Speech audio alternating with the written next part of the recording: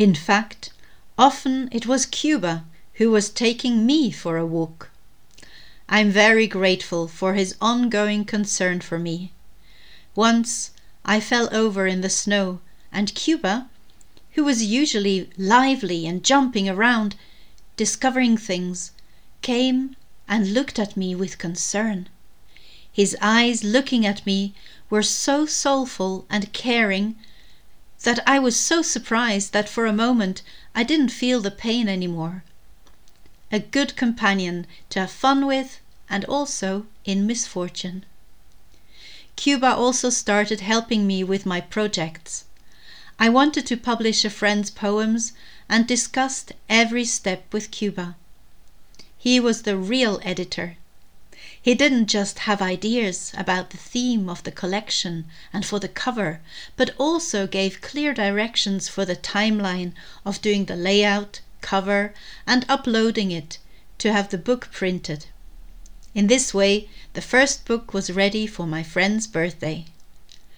A few more poetry books followed, and finally a book with a poem for each day of the year. Cuba insisted that this book had to be created as well, as it was going to be more meaningful to readers, almost like a daily oracle or companion. He said that these books were also preparing us for the books the pets wanted to write with me. I kept talking with Cuba, even when I was at home, in front of the computer, but we also talked on our walks. We called it walk and talk. Usually we would talk business at the beginning of the walk, about books, other animals, other life questions, and then we would just walk and share a good time. Cuba also helped me understand other animals, their issues, and what they needed. I just asked him, with my voice or telepathically, and inside I either heard words or saw pictures, or got feelings or songs. I could say it was like being on the phone with somebody, but actually he also sent me pictures or scenes from movies. So it was multidimensional, especially as he would also send me a feeling or remind me of an experience I had in a different context, which would help me understand the present situation. The closest I can compare it with is when I'm talking with somebody where we are in the same place but not looking at each other. A joyful understanding and easy communication. Do you know the experience when you are together with somebody and something happens around you and you both know what the other one is thinking? I get that with my brother a lot. That's how it feels to me when I'm talking with Cuba. We just know. Most conversations were started by me. I had a question or a problem to solve, and Cuba had an idea how to deal with it.